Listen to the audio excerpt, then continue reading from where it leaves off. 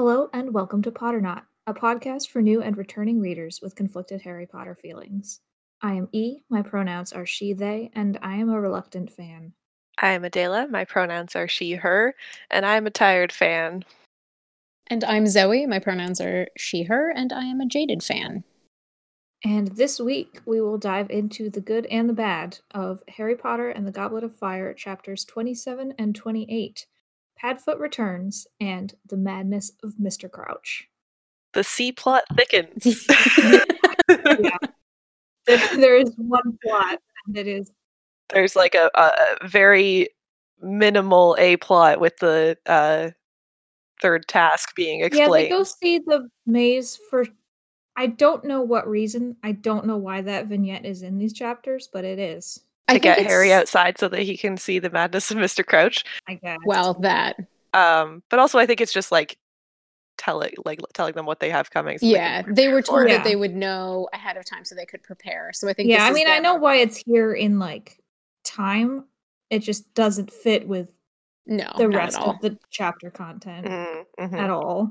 So we were chatting slightly before we started recording, and Adela and I were saying, well, mostly Adela, I didn't really say, but Adela was saying that like these chapters are really pulling her in and that she enjoyed them. And E, you were saying that wasn't necessarily the case. I am a grump. You are a grumpy fan. Maybe I'll change it to that. Yeah. I think that it is hard for me to get pulled in by this book because I haven't read it before. Like my pre-existing bias against the author is like making it harder to just enjoy things. Yeah. Because like I don't have a pre-existing memory of loving this story. And so I'm reading, but every other paragraph I'm like, oh, I hate the Reader Skeeter thing, or I hate the house elf thing, or there's all these little things that are just like... Yeah. I guess I am being pulled in because I've read it so many times, because I realized as I was like reading and getting pulled into it and feeling like I just want to finish the book, the reason why I just want to finish the book is because I know everything that's going to happen after this and I want to just see it all happen. So I understand not knowing what's going to happen and having that. I mean, like, I'm enjoying the plot overall. It just, I don't know, I keep getting pulled out of it. Yeah. Like, pulled out of the moment by the things that are frustrating. That has been my experience through the whole book, but not in these chapters as much. These chapters I was like, okay, I can just ignore the house elf bit, and then the rest of it I can focus on the parts that I like. I refuse to perceive that scene. Mm-hmm. Yeah. I think that I'm actually splitting the difference between the two of you. I am ready to sort of like see all the mysteries wrapped up, and I'm reading so much slower than I ever have before. Yeah. And I feel like I'm catching things that I didn't before. There are like little scenes and little ways of thinking about the scenes that I feel like I never thought about certain things before, and things bother me more, but also I'm even more eager than I ever have been to see the mystery wrapped up, partly because we're taking our time. It's definitely a factor of how slowly we're going, because I feel like even if I was, even in the year 2021, if I was just reading this through, like, in a day, which would probably be about the amount of time it would take me to read this, for junior readers, like, I would not be as frustrated because things would just go by quickly. Yeah. Mm-hmm. But now that I have 2 weeks to marinate on frustrations. Oh no, this Rita Skeeter stuff really sucks, instead of just getting over it in a day. Mm-hmm. Yeah. It changes that things. Said, there were no sports in this chapter, which is sad for me because that's the part that I love most about this book, is what I'm discovering. But there is the prelude to sport. There's the prelude to what the third task is. An obstacle course, which is, in my opinion, the best of the tasks. Just in concept. Yeah. Yeah. It is the best. And sounds the most like a tournament task should be in this world. Very classic. The hedge maze was the first task we did when we did a Triwizard tournament at my university. We did a hedge maze task, which was full of Death Eaters because we just felt like it, putting Death Eaters in it for people to fight. And just I was other one of them. students who had to be. That was me. Yeah. I was one of them. Amazing. I guess we can sort of dive in. We all took very short notes. This is the first 2-chapter chunk in this book in quite some time. Yeah. There's not there's a lot of different small scenes in here, but there's not a lot. Yeah. I think one of the things, just looking through our notes, we've got a few themes that maybe we can go theme by theme. A running theme in my notes is Mrs. Weasley, and I definitely want to be talking about Mrs. Weasley because I have some I want to hear thoughts about Mrs. Weasley. And then Snape and how much we want to launch him directly into the sun. And then Rita Skeeter and Hermione stuff. And then the rise of fascism. There's 4 themes here. I mean, maybe start with the Rita Skeeter and Hermione stuff because that would lead into the Mrs. Weasley stuff. So there's once again we are treated to Draco Malfoy saving an article to annoy Harry with, except this time. Although it's Pansy this time to annoy Hermione specifically, but not to say it's any less gay. It's just there's a very unnecessary comment about Pansy's appearance in that scene. Mm-hmm. We've been over this before, but there is no need to equate not being attractive with being evil. Mm-hmm. You do not need to connect those things. Yeah. Yep. She does it with Snape multiple times in this section also. Yeah. So Rita Skeeter has written this article, her second about Hermione, apparently. Which is she's found out that Hermione and Krum are dating and is using it to be oh, Harry Potter's girlfriend doesn't like him anymore. What's he gonna do? And it sucks. And then Hermione gets hate mail from adults. First of all, she gets insulted by the Slytherin students. Then by Snape himself. In front of the article class. Out loud after chastising the Gryffindors for reading the article. Mm-hmm. And is purposefully teasing is the wrong word. Humiliating. Purposefully humiliating a student. He knows that she has been humiliated in this way before because this happened very recently just before his class. Yeah. With the tooth. This is... He knows that the report of the article is not true. Yeah. Well, I mean, the Krum part is true, but Snape knows that Rita Skeeter doesn't write real stuff. Yeah. True things. He knows this is a tabloid article. Yes. Which is there's a line in this chapter.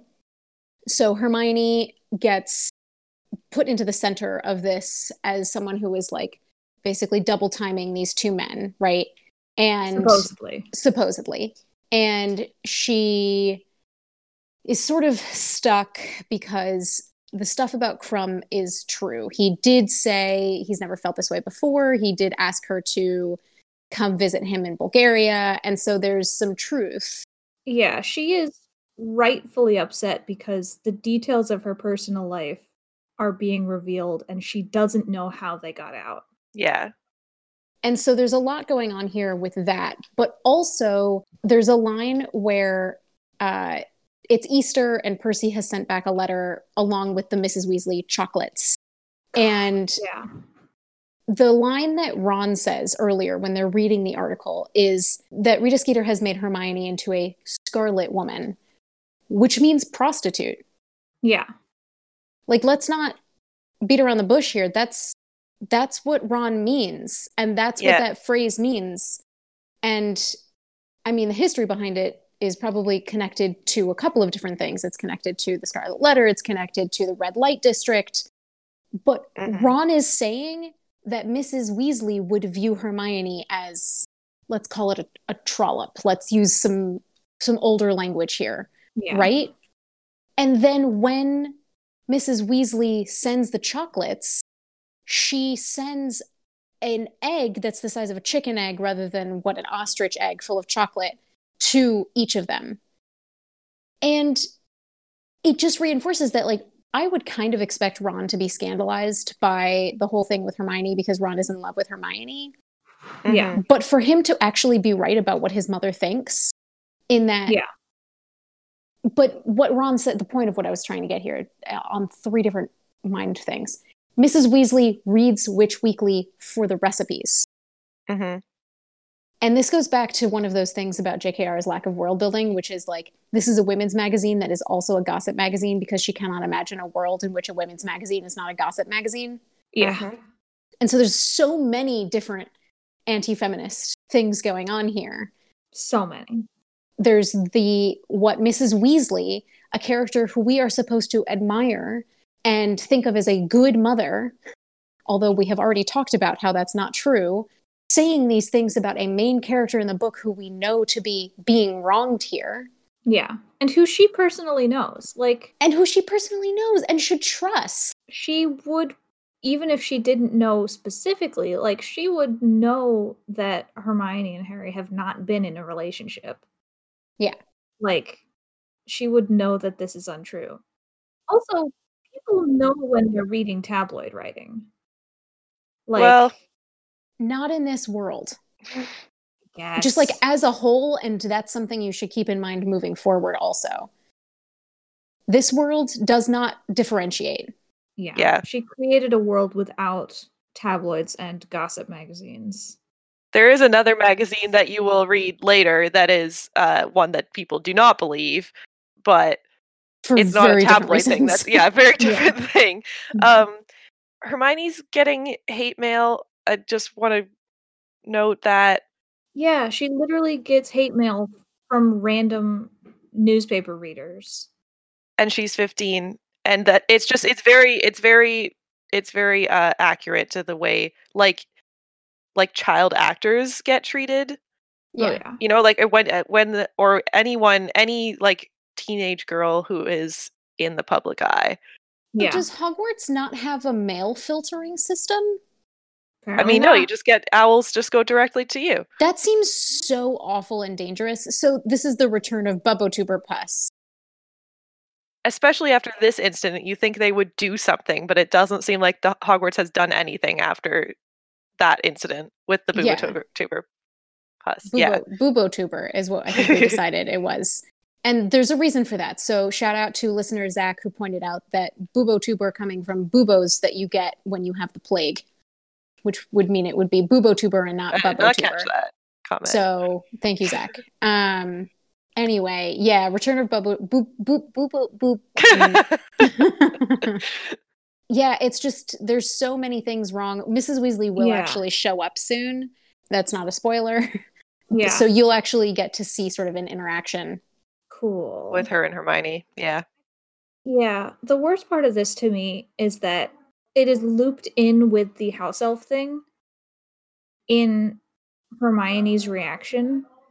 And the implication is that she is overreacting. To everything. To everything and to the literally having her personal life published in the largest newspaper and getting harassed for it.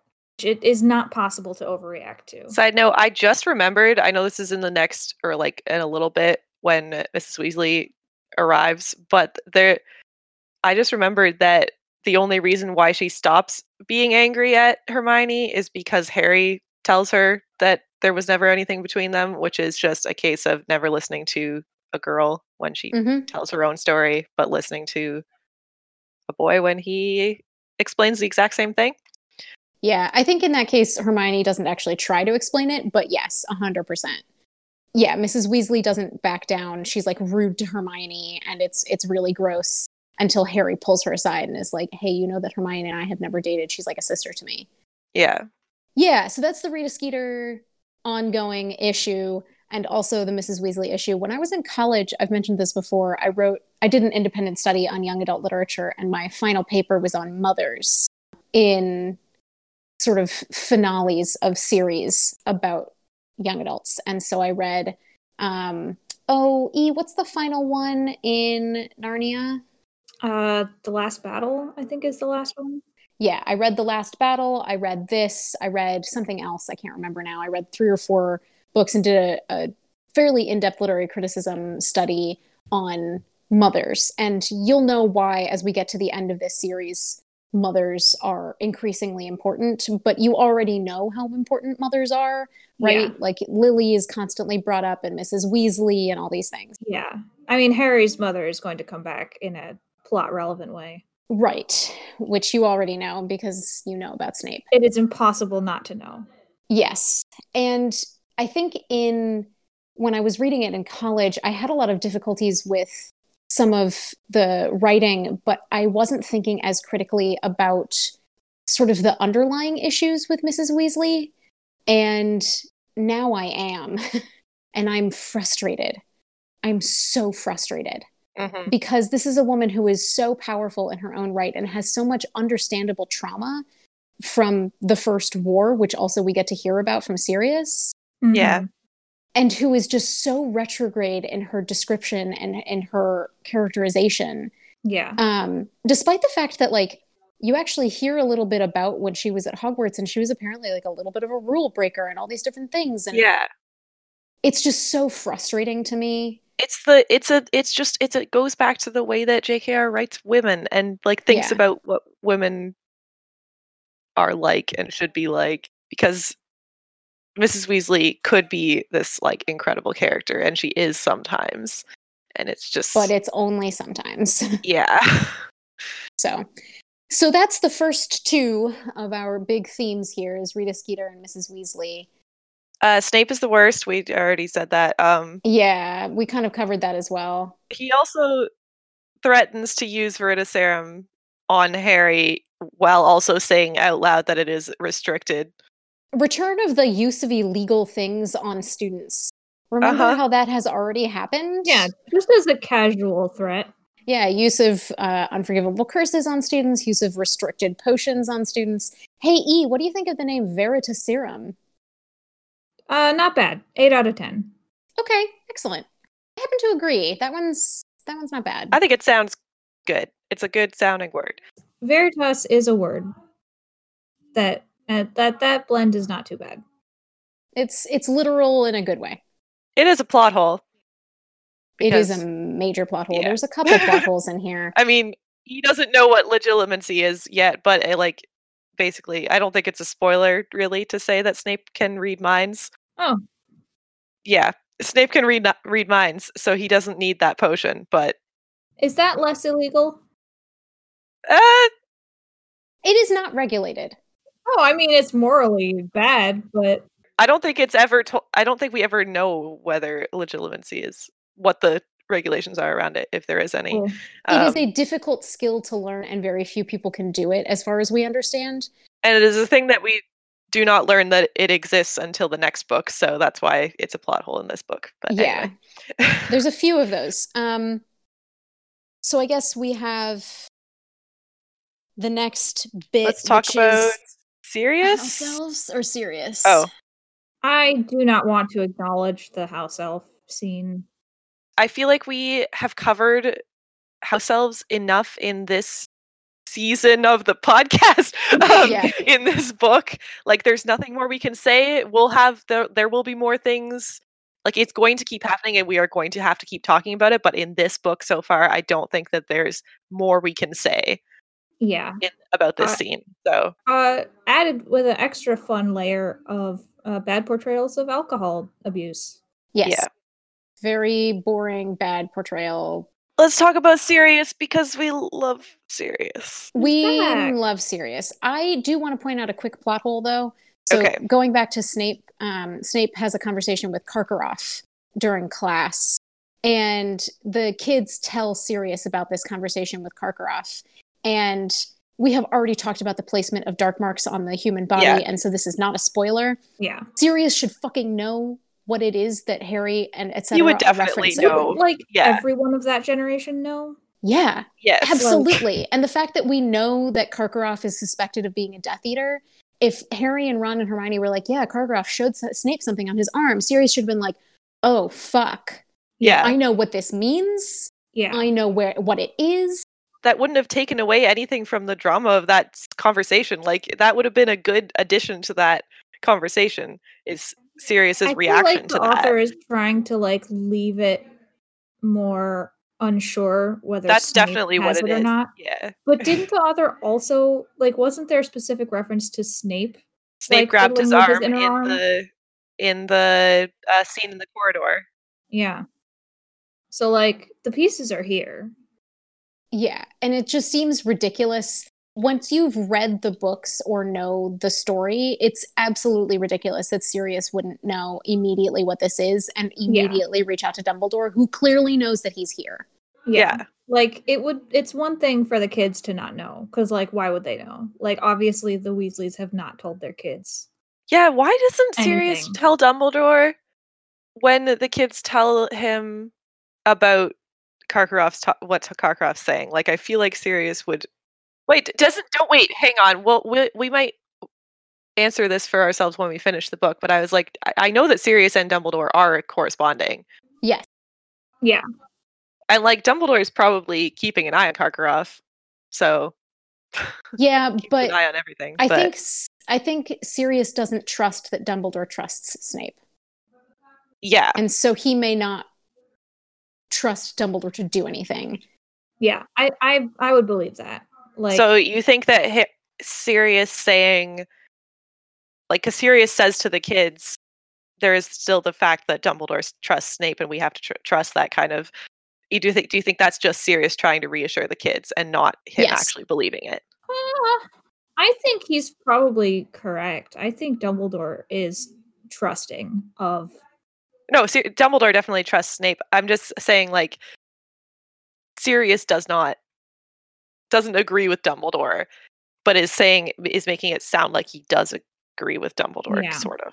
I think he's saying that because he wants the kids not to worry, and specifically Harry not to worry. But I think that in the Doyleist reading, he would immediately go to Dumbledore.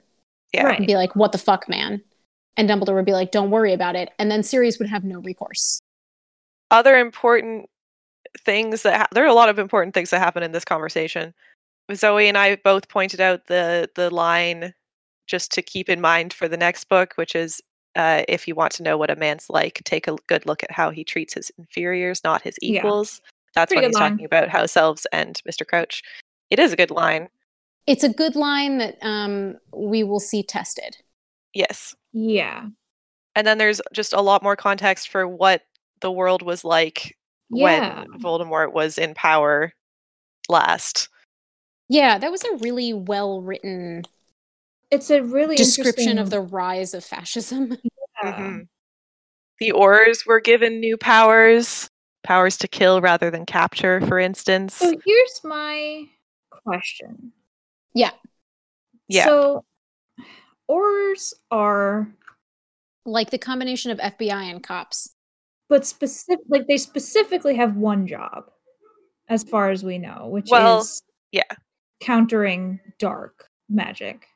Yeah, in the fandom, that encompasses just crime in general, and they are just cops. But in the books, it's always described as countering dark magic. Yeah, because there's also, like, the magical law enforcement squad or whatever is not just Aurors. There's just regular cops also. So who you never hear about. Also, side note, all the the whole police state of it is a police state. Like, the police are part of the government anyway. Oh yeah. I think it is interesting. And this is all very messy because the author doesn't really know what she's doing. But I think it's interesting that the Aurors being given powers to kill rather than capture in specifically a fight against fascism is presented as, like, the beginning of, like, a downfall. And I'm reading too much into this, but I'm reading into it because of, like, how, for example, 2020 just happened. Yeah. And the whole conversation about anti-fascist violence and should you counter fascist violence with violence? I have two responses to that, specifically with regards to the book. Yeah. One is, when Sirius is talking about that, he's also talking about, like, no one knowing who is actually a Death Eater. And like, he's saying, like, having the power to kill rather than capture is not a good thing because, for example, Sirius got sent to prison without a trial. I didn't read the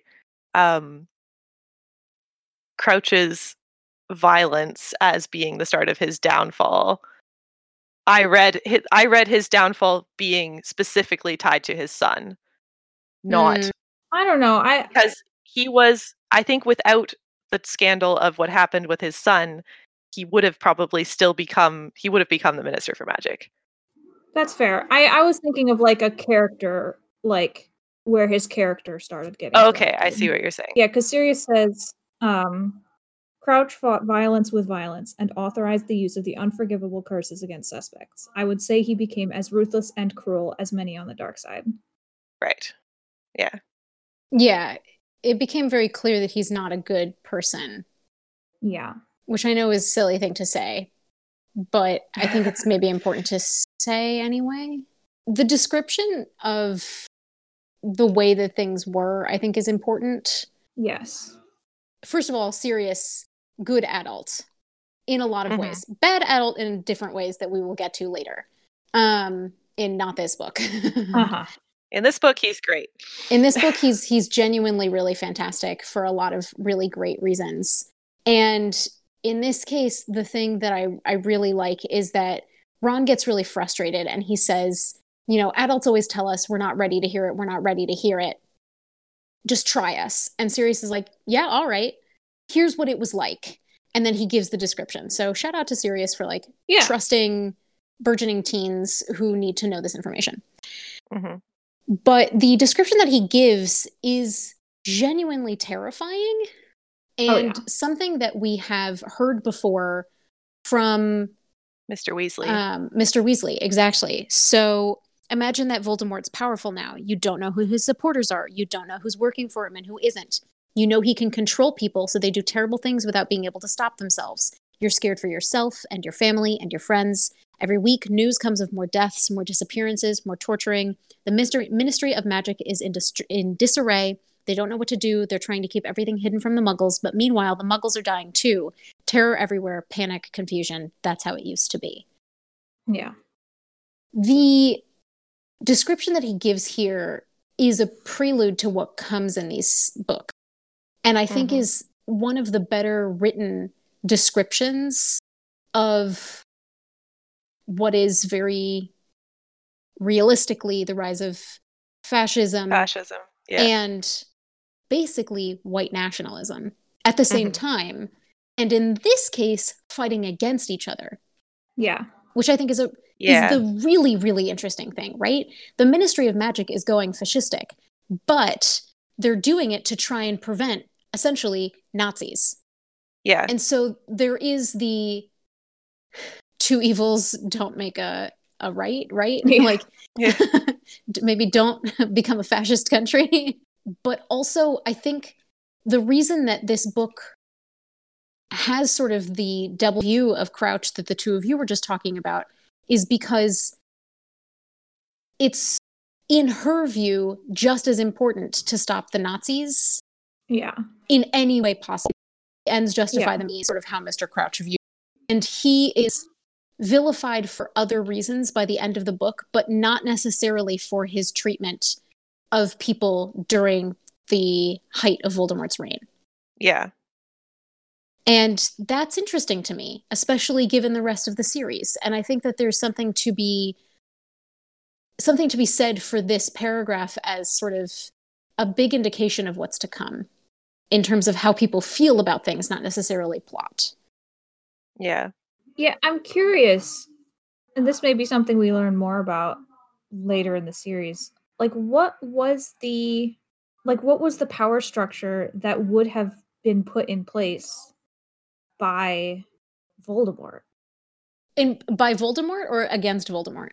By him. Like, was he also creeping like authoritarianism? Like, I mean, Voldemort would have killed all Muggles.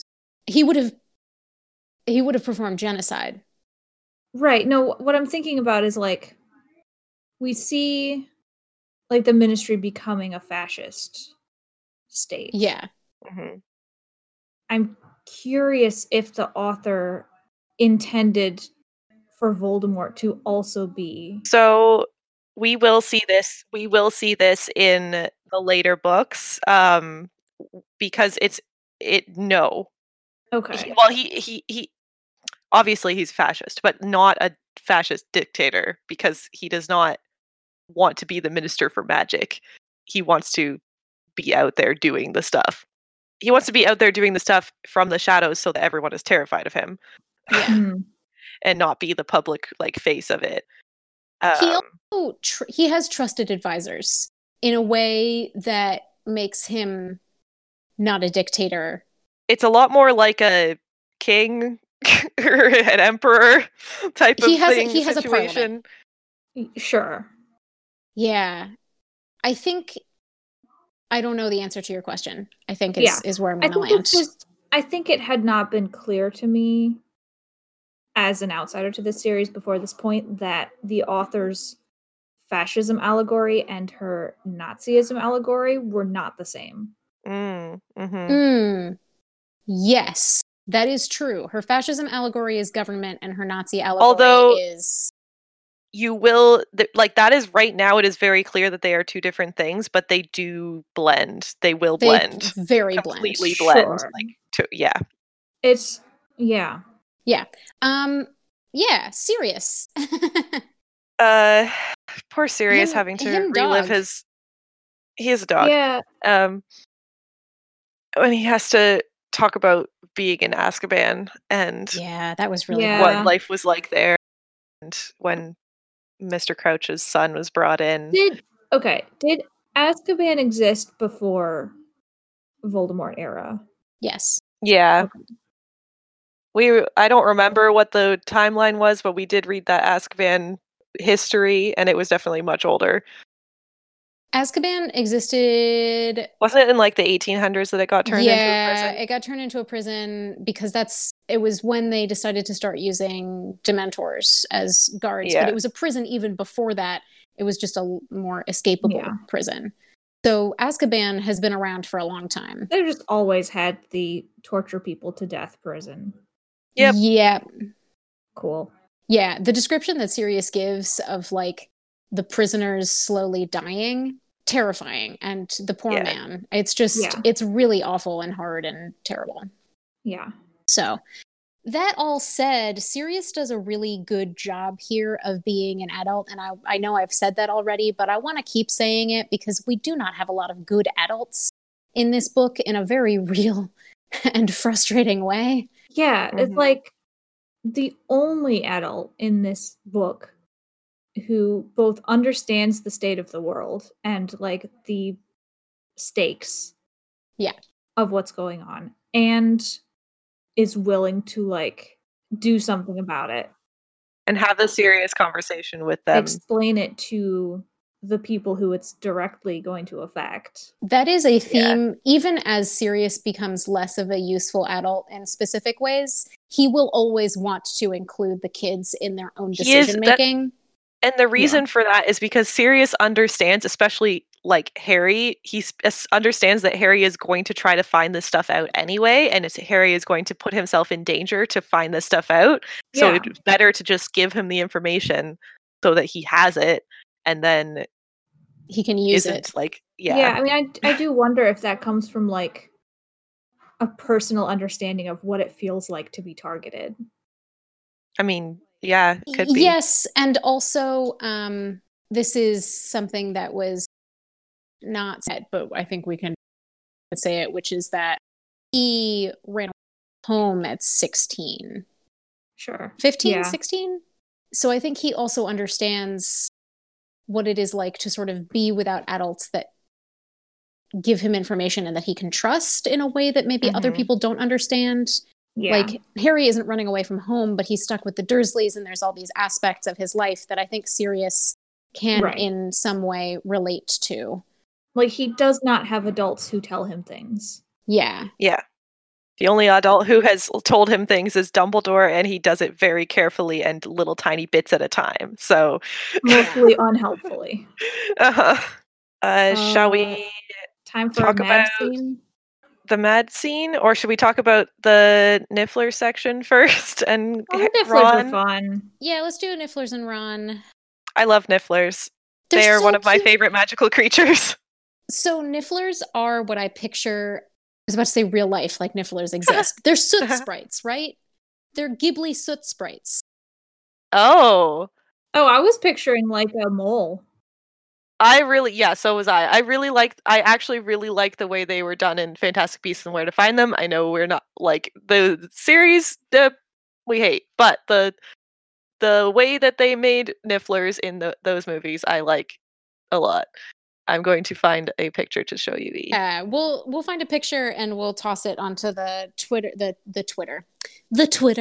I was literally picturing like a mole or like an armadillo. That's literally it's like a type of mole-looking thing here. It is, and they're super cute, adorable. Yeah, they're very cute in the movie. The description from the book always makes me think of the soot sprites. Mm-hmm. Let me see if I can find the description. Let's see. I got it. When he got near enough to see inside, he found him looking at a number of fluffy black creatures with long snouts. Their front paws were curiously flat like spades, and they were blinking up at the class, looking politely puzzled at all the attention. Yeah, take a soot sprite and put little mole claws on them. Yeah, and a little snout. Yeah. The way that they're looking up always makes me think of the soot sprite description. It's a good class. Mm-hmm. Again, Harry can teach good lessons. Yeah. Yeah. And he can make them like interesting and fun for the kids to learn about magical creatures. Good. Yeah. So then Ron's Niffler wins. Yeah, and then Ron has a realization about Leprechaun Gold. Mm-hmm. And this is the line that I think I've mentioned before. Yeah, we talked about this line before. Yeah, which is, I hate being poor.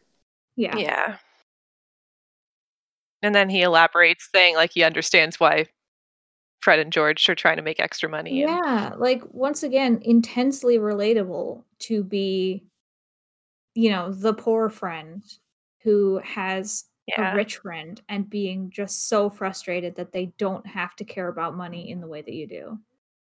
Yeah, and feeling guilty for receiving gifts. And Ron also has a moment at the beginning here where he's like exaggerating his story of being under the lake. Mm-hmm. And he gets a little bit of the taste of sort of the fame that Harry gets all the time. Yeah. And he loves it. Yeah. He loves it. He keeps exaggerating, and it's a really interesting chapter for Ron. I want to shout out, I can't remember if we said this in the last episode or not. I don't think we did. But I wanted to shout out something that our friend Will said about Ron. Let me see if I can find it real quick. I think that it is a good way of viewing Ron. So we were sort of talking about the fact that we all, that Adela and I, and a lot of people who have read these books many times, sort of remember Ron fondly, despite the fact that now on the reread, we really don't like him that much. Right. And so Will says, my theory for why people remember Ron fondly is we've all experienced these awful things. The friend who, abandons us or stops talking to us or whatever in our lives. And a lot of times those friends don't apologize. But Ron always apologized. And in a lot of ways, it's almost an alternative reality for how friendships wouldn't fall apart if our ex-friends were self-aware even a little. Mm-hmm. And I think that that's a really interesting way of looking at it. I really liked that note, yeah. Because Ron is or becomes self-aware in important moments and apologizes or moves on or whatever in ways that in real life friends don't. And I think we've all had the friend who's like the friend breakup or the friend who ghosts you and you never know why or whatever. Right. Ron has the character development that your ex-friends didn't. Yeah. Yeah. So especially when you're like a teen. Yeah. Like a lot of the arguments or like, you know, fundamental disagreements that these three people have in the series would have ended like friendships in high school. 100%. And also I appreciate that when Ron does apologize and like or does have self-reflection, it is on his own. Like it's not because Hermione is trying to mediate or like Harry is trying to mediate. It's because he like has some time to think it over and realizes that he needs to apologize. He fucked up. Yeah. So that's just another thing about Ron. He's got some interesting moments in this series and we will keep talking about him. But since we were on the subject, I wanted to mention that one. Little side note that Hagrid has also received death threats. Yeah. And tells Hermione to toss hers in the trash, and they can do that except for the howlers that explode at the table. Which is why I think that the school should have done something after the Boobotuber Pus incident. That line from Hagrid is very fascinating to me because it is not in character for him to be like just chill with receiving death threats. That's true. Which makes especially with Hermione too, because he totally understands her whole situation. For himself, like literally a chapter ago, he was like breaking down and threatening to leave. Yeah. For the exact same letters. For the exact same reason. Yeah, it's a little out of character. It is totally possible that he is like trying to brush it off as not a big deal. Yeah. But it is definitely out of character. It's weird for him to be the one that's saying like, "Oh, don't let it get to you, just brush it off." Which, by the way, not a good response to train into people when they're receiving harassment. You know, that might be what Hagrid has been told also. Yeah, he could be parroting it and you know where it comes from is probably Dumbledore. Yeah, the only person who talks to him. Yeah. We will talk about that in a moment. Speaking of which, should we talk about Madness of Mr. Crouch? I did not include any chapter art from this section. There's a very cute one of Padfoot that I might just put in the tweet anyway. Because it's serious as Padfoot with a newspaper in his mouth. It's very cute. Oh, it's that good dog. The chapter art for Madness of Mr. Crouch is Winky. Oh. Yeah, I don't want to see it. It's drunk Winky, and I'm just not interested in putting that chapter art out there. So that's about where I'm at. Mr. Crouch's madness scene. Thoughts? I don't like madness as a plot device. I think it is I mean, I am not someone who's experienced psychosis, nor do I have like direct experience with like interacting with someone having a psychotic episode, but I doubt this is portrayed well. I do, and it is not. Yeah. But I will also say that this chapter is called The Madness of Mr. Crouch, and Harry thinks that Mr. Crouch is mad in this scene, but we learn later that he is not actually. Yeah. That is not a psychotic break that is happening here. There is magical stuff happening here. Yeah. I'm sure. Regardless, the language is still bad and ableist. Yeah. Right. Even if this is magic and not mental illness, it is still a bad stereotype of psychosis. Yeah. It is a rough chapter in a lot of ways, but it is a chapter in which we open the mystery plots. We say it's mystery plot time. The C plot has become cement. Yes. This is going to be a major focus, as you may have guessed. Yeah. basically from now on, because this is main mystery time. Yeah, we're getting into it. We've hit the 2/3 mark. It's time for the plot to get going. It's time for Harry to become a detective. Yeah. Oh yeah, Detective Harry. Detective Harry. So here's my question. Has Harry not learned the stupefy spell? No, he has not. Nope. Has Krum? Yes. Krum should know this. Harry explicitly learns stupefy in like 2 chapters. Oh, good. Great. Yes. Yeah, no, he doesn't know it. Okay. Because I feel like between a 4th year student and a student who's like graduating, older than a graduate, they should know some way to like Harry absolutely knows a way to pacify Crouch, right? Like, it doesn't even have to be a stupefy spell. He could do it with like the tickling charm, and then Crouch wouldn't be able to move, right? There's a lot of things that he and Krum could have done that have nothing to do with stupefy. But I think they also, neither of them were thinking about like they have sympathy for Mr. Crouch in this scene. They don't want to like attack him with magic. Right, I understand why he doesn't. Because like he doesn't consider Crouch a threat. Yeah. He's just like, we need to get help for him. Yeah. Which is a good and kind impulse, which I understand. Yes, that is Harry. Good and kind impulse. Not always smart. But not the wisest one. Not the wisest man in the world. That's for damn sure. Yeah, there's a lot of mystery happening. Yeah. Do you have any thoughts about the mystery and sort of the situation that unfolds here? So Crouch shows up. Harry runs to get Dumbledore, is waylaid by Snape. Dumbledore shows up. They run to Crouch. And then Moody shows up and Hagrid shows up. That's sort Crouch of is the gone situation. And Krum is stunned. Yeah. Also, what Crouch was talking about, he was going back and forth between thinking that he was talking to Percy and just having a normal conversation, and then when he was actually more lucid, asking for Dumbledore and saying that Bertha Jorkins is dead and that Harry Potter is something about Harry Potter. Yeah. Having a normal conversation out of time, though, because he keeps mentioning his son, who we know died in Azkaban. Right. Yeah, way before Percy was in there at all, in the picture at all. So he's still talking to Percy about it, so it's just a... Yeah, it's in a positive light. He's talking about how many OWLs his son got. Like, it's an interesting... Like, it's theoretically a normal conversation, except for the fact that he's clearly not... Something about whether you want to call it psychosis or a spell or whatever it is screwing with him in multiple ways. Yeah. But yeah, E, do you have any mystery thoughts or any ideas about where this could be heading? Give us your thoughts, E.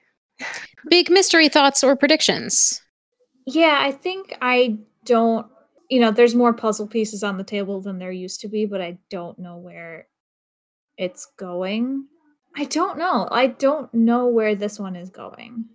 Yeah, that's fair. Like, I don't have a sense of, like... I mean, I know who the major players are, right? Right. But, like, I don't know what happens from here. Yeah. So I think that it's worth saying that some of the other mysteries you can kind of figure out on your own, but this is a Columbo. This is a Columbo, and by that I mean it's a how does Columbo know he done it, not a who done it. Yeah.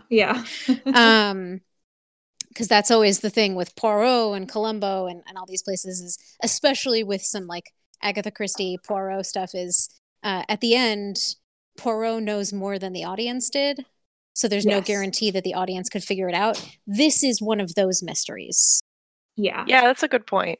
Like, we are seeing all the clues because we know the book. And E is seeing all the clues and being like, okay. Yeah. And like, even in a mystery, so this is a side tangent that you can cut out, Adela, but I think it might be interesting just in this conversation, which is my mother is actually translating a book from Hebrew into English for me. It happens to be a mystery, but inside this mystery, there is a character who is giving lectures about the structure of mystery stories. And the contract that the author has with the readers, which is, I will present things that you will be able to use to figure out what's going to happen. Mm-hmm. And these books are not really mysteries, so there is no contract there. Right. And I also think that books 1 through 3 are much more mystery than this book.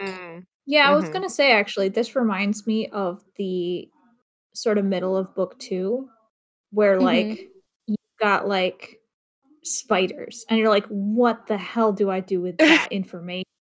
Yeah. Like, there's no way that a reader, you know, going through that book for the first time is going to say, oh, yes, I understand why the spiders are related. Yeah. Right, like, how would you possibly put that information in place? Basically, if Hermione doesn't have to run to the library because she understands what's going on, it's not a mystery that you should know how to figure out. And in books 1 through 3, she runs to the library because she figures out what's going on. Hey, she'll do that pretty soon, but it's not related to the big C plot. So for a different plot, she does that, but for the big plot, that doesn't happen, which means you don't have to know. But there are obvious, like, hanging clues in these chapters. Right. So I'm just going to be very curious to see E's reaction to the rest of the book. Same. Yeah, I have bits, but I don't have any knowledge of what happens in this book. I don't have any knowledge of what happens in any of the remainder of these books. Like, I know about the tournament arc, but other than that, I do not know what happens. Very exciting to me. Yes, in any detailed way. I think that that's going to be really cool to watch you read and find out. Also, this would be one where I would love if you wanted to do a commentary in the chat while you're reading the last few chapters. Yeah, let me know when I should start. You should start, I can tell you. It's just the last section. Probably not next section, but the next one after that. Chapter 31, the third task. Onward. You're going to want to probably do All that. Right. Yeah. Should I make a new channel just for E's? Yeah, subscribe to our Patreon where I will be live. E's live blog thoughts and our reviews of Alan Rickman movies. Yeah, I think that other than some, like, weird, gross inter-European xenophobia that happens, that's sort of the whole chapter chunk. There's this weird turn at the end of, like, oh, everyone hates each other more. Yeah. Although the champions like each other more now. Yeah. Like, significantly. Which is the goal of supposedly the goal of the tournament. The champions are all on good terms together. Yeah. Literally every adult takes this tournament more seriously than the champions. Yeah. They're just like, we're here to have a good time. And hopefully not die. Because and do our best and hopefully not die. Yeah. And they're like, you must win this for Mother England. Jesus Christ. It's so true, though. I just want to, this is going to end on a sad note, but I just want to point out, we had talked about Hagrid and Dumbledore's potential manipulation of Hagrid. Adela brought that up an episode or two ago. Yeah. Ooh, the end of this chapter. Yeah. Do you want to read the thing that you were referring to? Karkaroff spat onto the ground at Dumbledore's feet. In one swift movement, Hagrid seized the front of Karkaroff's furs, lifted him into the air, and slammed him against a nearby tree. Apologize, Hagrid snarled as Karkaroff gasped for breath, Hagrid's massive fist at his throat, his feet dangling in midair. Hagrid, no! Dumbledore shouted, his eyes flashing. So then Hagrid removes his hands. Dumbledore tells Hagrid to bring Harry up to the castle. And so Hagrid is talking to Harry now. How dare he, Hagrid growled as they strode past the lake. How dare he accuse Dumbledore? Like Dumbledore do anything like that. Like Dumbledore wanted you in the tournament in the first place. Worried. I don't know when I seen Dumbledore more worried than he'd been lately. And you, what were you doing wandering off with Ruddy Crumb? The extent to which Hagrid is blindly following Dumbledore here is like a little frightening. Yeah.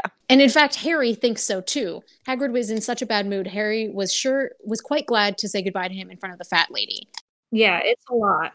It's It was I had totally forgotten about this scene when I was talking about Dumbledore and Hagrid before, and I don't even think he's following Dumbledore in this scene. Like Dumbledore doesn't really do anything to elicit. It's not him following Dumbledore, it's just him having complete it's his devotion to Dumbledore. Yeah. Devoted. Absolutely devoted. And it's just to the point where like it activates his dislike for Karkaroff and makes him like snap about Maxime and Krum. It's the same instinct that caused Hagrid to put a pigtail on Dudley. Yes. Yeah. And it's a really ugly side of Hagrid that I think is kind of gross. Yeah. Mm-hmm. But I think understandable given what we had talked about how Hagrid was raised and the fact that Dumbledore sort of save is the wrong word, but sort of saved him, etc. So there is some interesting.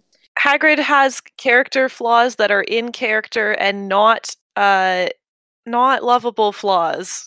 Yeah. No. I think that's true of every character. Like, we don't love to praise JKR's writing here, but I think that is something that is done well. Is like every character all characters have flaws. Yeah, there's nobody perfect. Yeah. Except I think in her mind, Dumbledore. But yeah, I think we would all argue. Oh, absolutely in her mind. I cannot imagine how she thinks Dumbledore is perfect. Like, I cannot put myself in that headspace. I mean, she doesn't. She thinks he's perfect now. Like, she does go into his past and like show that he had flaws, but was gay. I mean, that's how she views it. That's the one flaw of Dumbledore in JKR's eyes, is the one that she made up after the series was over. Yeah, I think that we are in sort of the big push to the end here. Yeah. And there's a lot of interesting things to come. Yeah. We will see more Sirius, which I enjoy. I did just put the picture of Padfoot into our chat. Very good. And he good boy. I really enjoy. There's one line I think we can. It's really funny. Oh wait, go ahead. Is it the fact that he allows each of them to pat him on the head? Yes. I thought that was so funny. It's like, just imagine just like patting your uncle on the head or whatever. Yeah. Just like it's such a funny line. Like he allowed each of them enjoy being a dog. He does enjoy being a dog. He's like, I'm a lovable stray. Look at me. Yeah. He fucking loves it. And I think that the fan fiction has really run with him enjoying being a dog. I haven't read an enormous amount of Wolfstar fanfic, which is I need to read the new one that has been going crazy lately. I need to read it because I've heard it's so good in terms of going into like, well, it's a Lupin centered story and really delves into actually using werewolfism as a metaphor, and because it's also written by someone who has AIDS, it's a really I've heard it's a really good, and I would like to read it. It's also really long. It's like 3 books long, but that's the best kind of fanfic. Yeah, truly.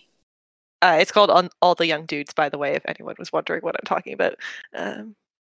But I think that there is a lot to be said for there's just a lot to be said for the fanfic around Sirius that enjoys him having fun as a dog, because I think that that's part of why you would choose that Animagus form, right? Is you would want to choose something that you would enjoy being.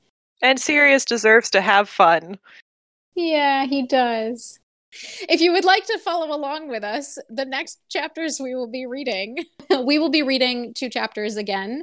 It's another short but dense section. The Dream and the Pensieve, or Pensive, or Pensive, depending on who you are and how you pronounce it. I always call it Pensieve, but yeah, or Pensive. You can follow the show at Potternot on Twitter and Tumblr. Please start thinking of questions for our book 4 wrap up. It'll be a couple months away still, but definitely get those question ideas brewing. You can find me on Twitter at CEL10E. You can find me on Twitter at Aredel, AREDHEL __. And you can still buy my game. It'll still be linked below. Do it. Support the Kickstarter. You can find me on Twitter at Zoe Topaz, ZOETOPAZ, and buy my book Ostentatious, The Evolving World of Jane Austen Fans, wherever books are sold. If you have a question that has a spoiler in it, just a reminder to please send it to our Tumblr. Otherwise, just add us on Twitter or reply to the episode tweets. You can also find more music by Morgan Jackson, who did our theme, at wedidthetimewardagain.bandcamp.com. We will also be watching the 4th movie, I believe. Yeah, relatively soon. So feel free to come up with questions about that as well. Yeah, definitely. If you have questions that you would like us to answer about the 4th movie, send those in as well. Just let us know whether you're talking about the movie or the book with your question. Yeah. Mm-hmm. All right. Thanks for listening, everybody. Bye.